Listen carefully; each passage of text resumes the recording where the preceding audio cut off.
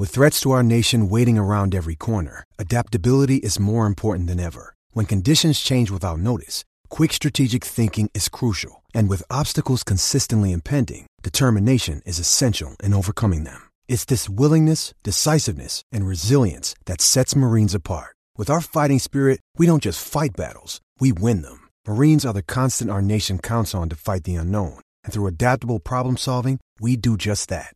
Learn more at marines.com. The MMA Gambling Podcast on the Sports Link Podcast Network is presented by WynnBET. WynnBET is now live in Arizona, Colorado, Indiana, Louisiana, Michigan, New Jersey, New York, Tennessee, and Virginia. From boosted same-game parlays to live in-game odds, WynnBET has what you need to win. Sign up today and bet $100 and get $100 at sportsgamblingpodcast.com/WynnBET. That's sportsgamblingpodcast.com/WYNNBET. State restrictions do apply.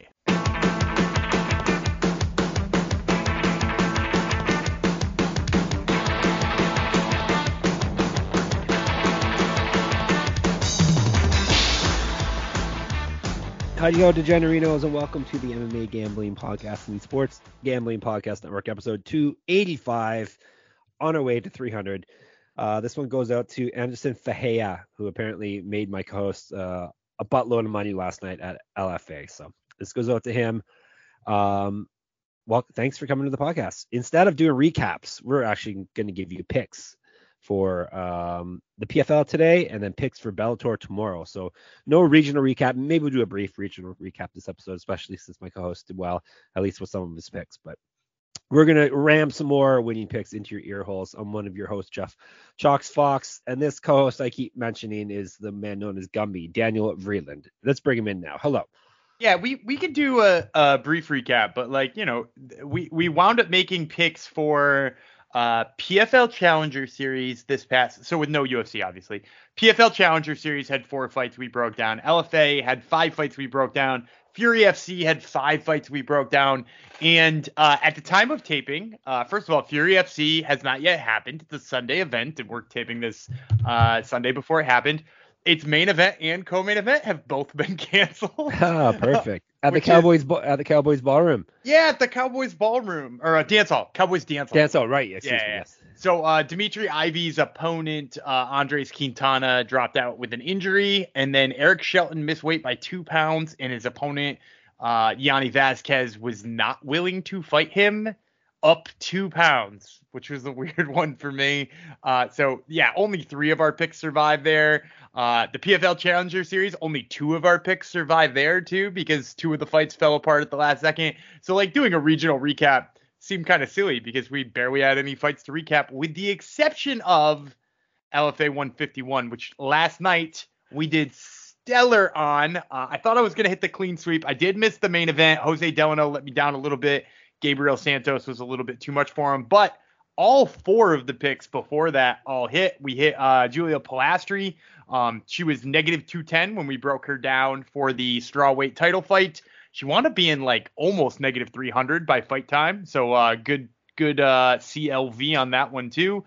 We got Anderson Fajeda beating Millicent Castro. He was plus 300, which is why we dedicated the episode to him. And that closed at plus 300 too. I thought that line was going to move and get a little closer, and it didn't. Jonas Billarino posted at negative 115. He stayed right there, and he beat Cal Machado with a sick body kick. And then we had Marciano Fajeda over Matthews Braun in the opener. He was plus 155 when we broke that fight down, and come fight time, he was actually negative 155. So he completely flipped around. People came to the light. You know, maybe we just move lines here at the Sports Gambling Podcast Network. But anyway, we got him with that huge plus money number next to him. And he also won. So 4 in one night on LFA. If you had bet $100 on every single one of those fights, which again, terrible betting method. Don't do that. But if you had done that, you would have walked away with $489.58. Very, very nice. And it seems like people in the Discord were doing quite well too. Yeah, they got better lines than we had, I think, too. Yeah, somebody, I think it was Ryan H in the Discord, said that he got Anderson Fajeda right before the fight started at plus 500 So that line might have moved like right when the fight was about to start. There was probably enough money that the books felt like they were on the hook for Millicent Castro, but then they were on the hooks to our Discord channel with Anderson Fajeda. Yep, that's what we want. We want the books on the hooks. Hey, that's so many T-shirts this episode, Dan. So many T-shirts, books on the hooks, and we move lines. Yeah, so many possibilities. So, all right, this episode we're gonna try to keep that energy going, and we're going to break down PFL Challenger Series. Week 2 is coming up this week. Week 1, kind of what? Half the fights fell out? Is that what you said? Well, so not half of them. I mean, like one end of the fights fell out on 2 different fights. They had to find late replacement fighters for both of them. One of them was a really, really weird choice. And then I got a little clarity too on PFL Challenger Series. They are apparently signing each episode exactly one person to be in the season. So this one, they I believe they picked Thad Jean, who beat Eric Alaquin. So Thad Jean will be in this season of PFL. And so maybe at the end of this episode, I'll give you who I think will be the person or the woman who will be in the featherweight season. Excellent. Since you had Thad Jean to lose his fight last week, that hopefully you can know this. And actually, of the PFL Challenger Series fights I had, because there only wound up being 2 picks, I wound up going 0-2. So it's a good thing my PFL or my LFA picks look so good. My PFL ones last week did not. Yep. So take that with a grain of salt heading into this. But no, this week he's going to do much better because he's on the high of the FA picks, and for sure his Fury fights that actually happened this week, for sure those picks are going to hit too. And before we give you some winning picks, I got to tell you about WynnBET. WynnBET is the official online sportsbook of the Sports Gambling Podcast Network. WynnBET is active in a bunch of states, and there are tons of ways to win, including live betting and same game parlays. Plus, the NFL playoffs are here. Great promos, odds, and payouts are happening right now at WynnBET. Ready to play? Sign up today to receive a special offer. Bet $100, get $100, limited to state availability. And of course, if you hit the biggest long shot parlay of the week, you get $1,000 free credit. So much to choose from, and all you have to do is head over to sportsgamblingpodcast.com/WynnBET so they know we sent you. That's sportsgamblingpodcast.com/WYNNBET. Offer subject to change. Terms and conditions at WynnBET.com. Must be 21 or older and present in the state where play through WynnBET is available. If you or someone you know has a gambling problem, call 1-800-522-4700. All right, on to the PFL Challenger Series 2013, Week 2. Goes down this Friday, 9 p.m. Eastern on Fubo TV. 4 fights as per usual. It's going down Universal Studios in Orlando, Florida. This time they are doing the women's featherweight weight class, which is weird because that's not even a weight class, Dan. I mean, it is a weight class. So I hear what you're saying because like you're hating on the fact that like the UFC won't actually make this a real weight class. Yes. But like outside of the UFC, if the UFC like put effort into really making this weight class a thing, like the UFC just like went at it, I think they could find enough women that would make it, probably still the 4th best division in the UFC's of the women's divisions.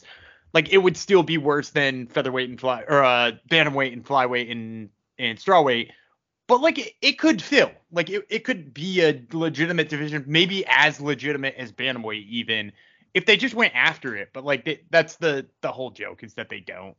Yep, exactly. The PFL is going after it though, so we're all 4 fights are going to be women's featherweight. So we got some inexperienced women on this card. We'll see how much Dan knows about some of these women. He does seem to know about everyone. So we shall see. Starting with Michelle Montagu versus Shakita Amador Woods, also known as Queen Onyx Pyre.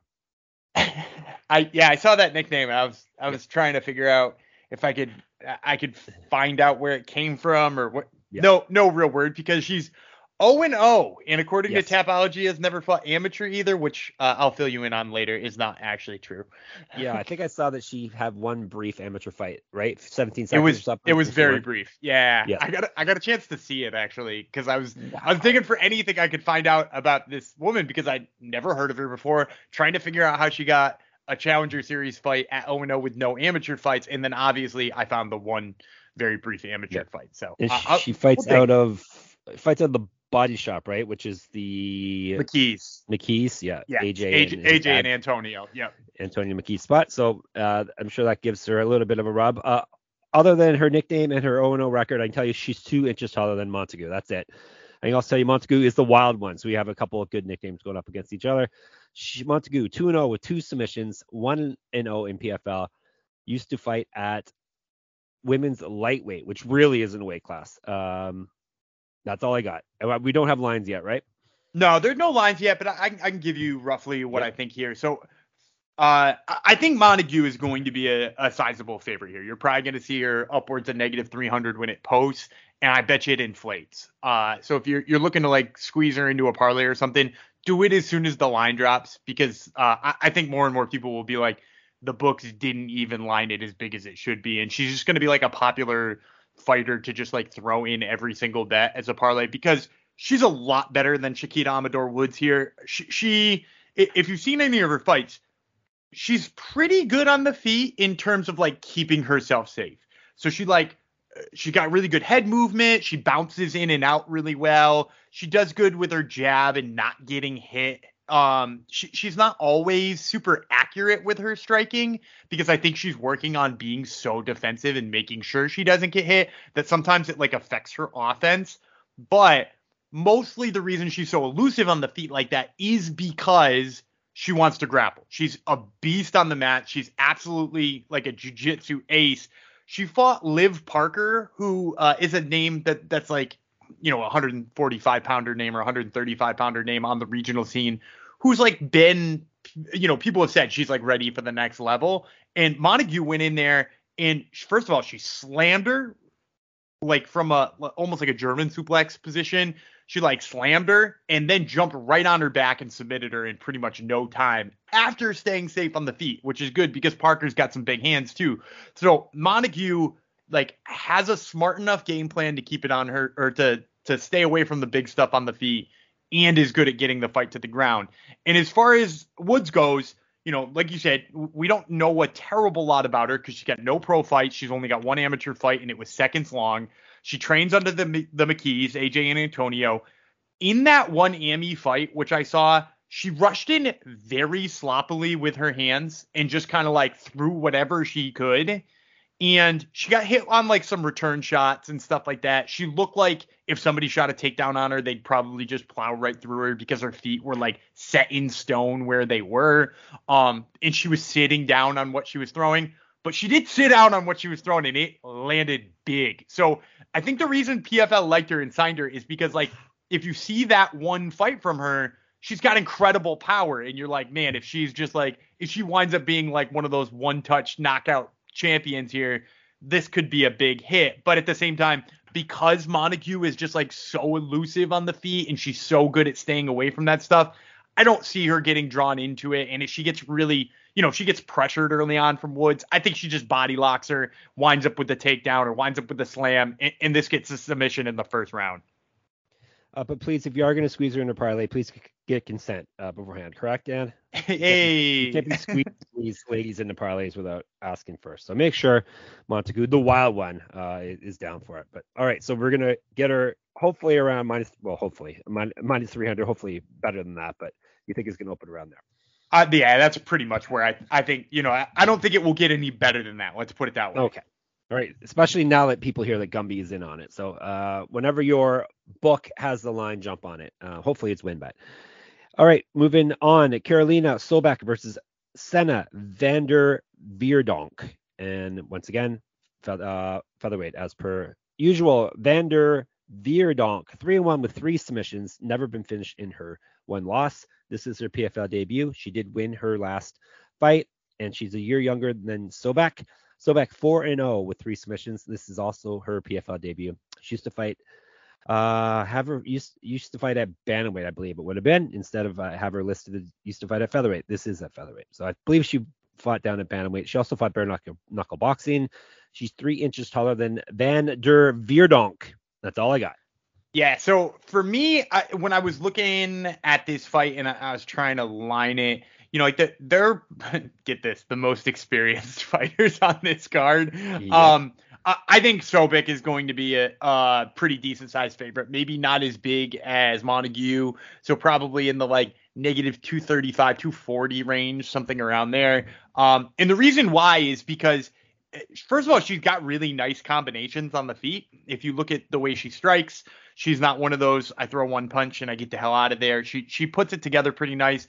I do worry about her if she were to fight somebody like, we talked about Shakita Habatoor Woods before. I would worry about her a little bit if she was fighting somebody like that, because her chin does come up the longer her exchanges go. So if she does fight somebody who's got like big hands, like that could be a problem for Sobek in the future.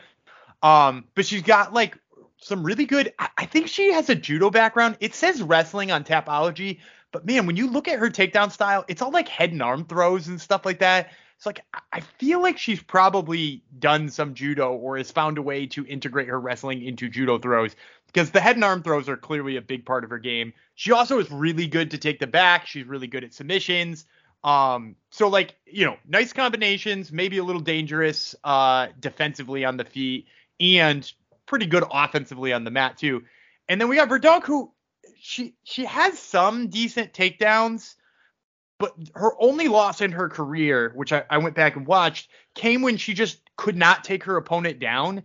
And when she couldn't take her opponent down, she wound up just pressing her against the cage and trying time after time after time after time, and got so freaking tired. And as a result, got outboxed worse than she already was, because she was already getting like worked on the feet. So then she kept desperately trying for these takedowns, got super tired, got worked on the feet even worse. And then started getting like tripped a few times, and I think she pulled half guard at the bottom of or at the end of the fight. Like she tried to pull guard, but she was like even too tired to actually get a guard. So like knowing that Sobek has like clearly like some sort of judo or wrestling background, I think she's just gonna stuff van der Verdonk like as many times as she wants to. And already, like the other fighter who beat van der Verdonk, I think she's just going to be able to outwork her on the feet before she's tired, and then after she's tired, it will be even worse. So I expect Sobek to win this one, and I expect her to keep it on the feet for most of it too. All right, so Sobek, and what's the number again you said? I'd say like negative 235. 235, Sobek. All right. No juicy dogs yet. Let's move on and see if we can find one. We're up to the co-main event already. Jaslyn Michelle versus Evelyn Martins. I will tell you about Martins first. Spartan is the nickname. She's 2-0. Her PFL debut is now. She has not fought since February of 2021, so she's been out of the cage for 2 years. She's 13 years younger than Michelle. Used to fight down at bantamweight. Michelle, the wrecking ball, 2-0 with one knockout. Both those fights were in PFL, however. She's 2 inches taller than Martins, and she used to fight up at lightweight. That's all I got.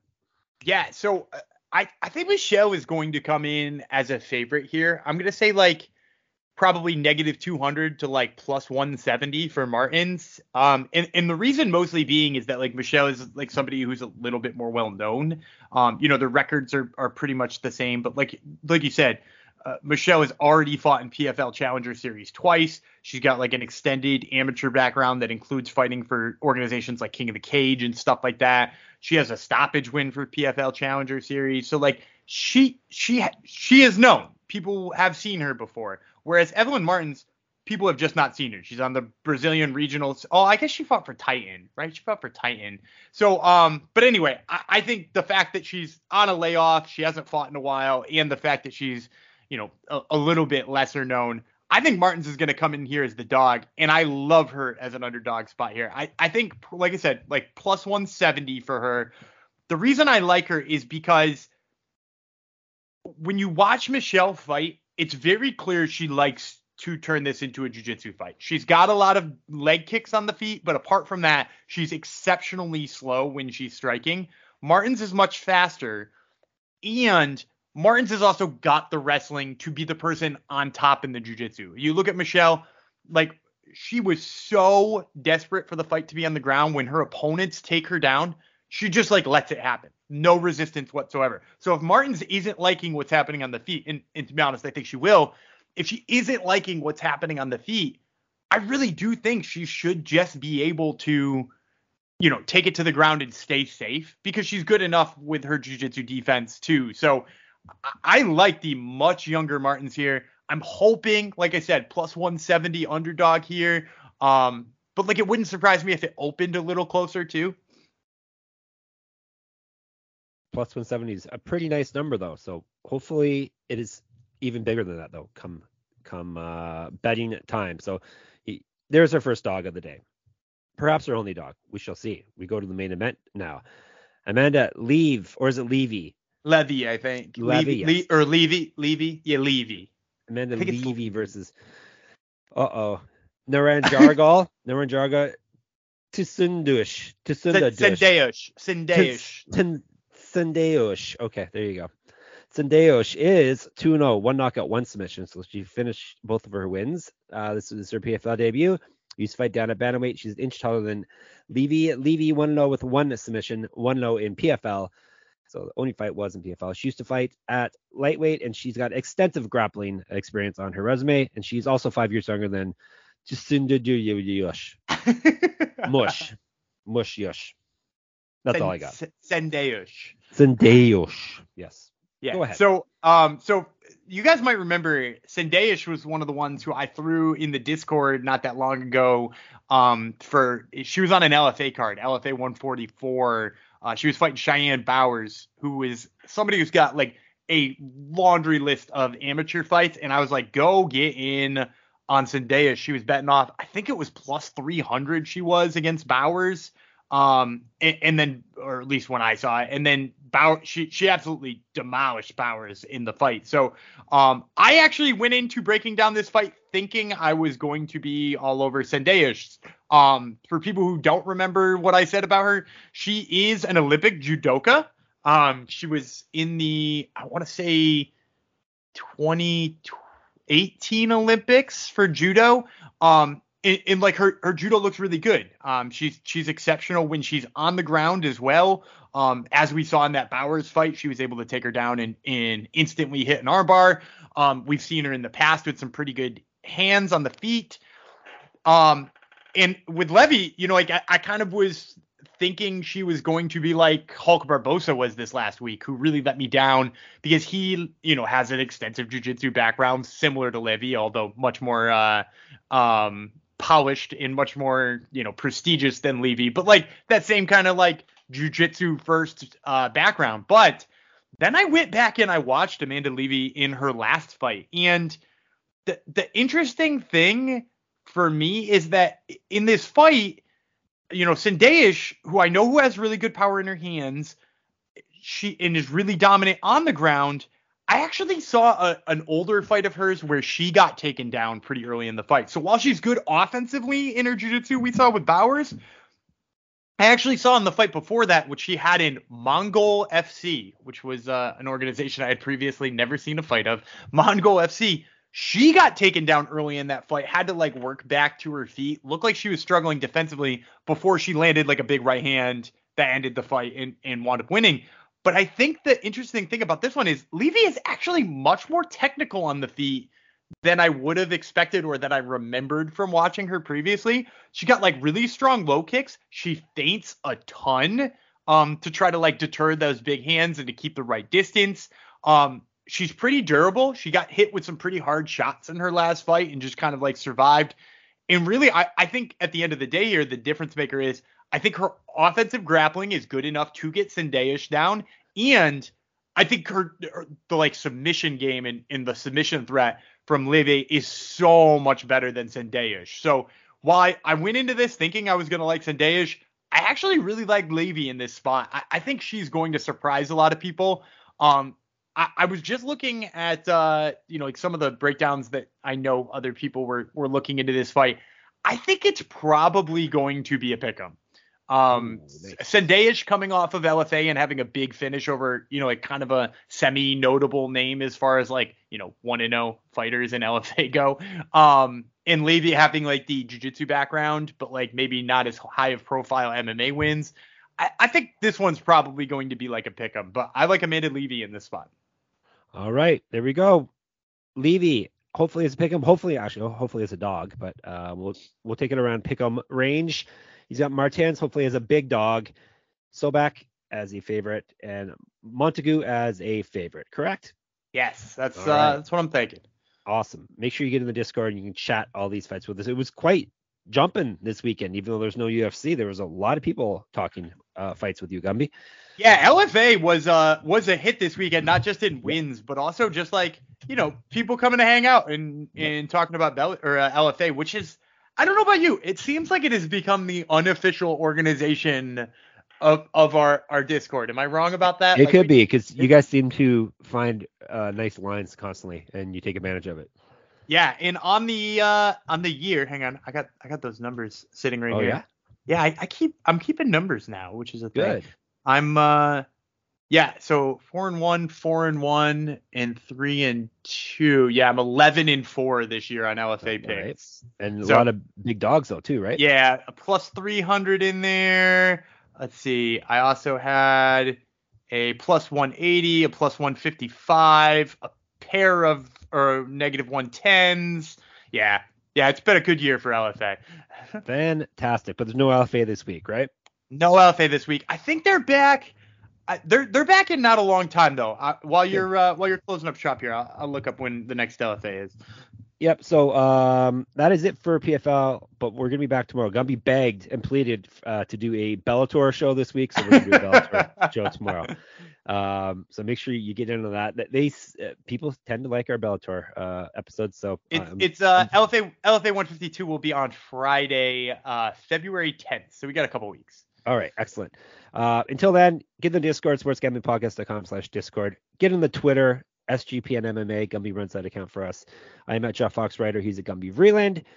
Read all our good stuff at sportsgamblingpodcast.com. Read all my MMA stuff and enter my UFC Pick'em contest at moneymma.substack.com. And listen to Gumby's other podcast, the Top Turtle MMA podcast, which runs every week. He has interviews with fighters and he does some picks and that type of thing.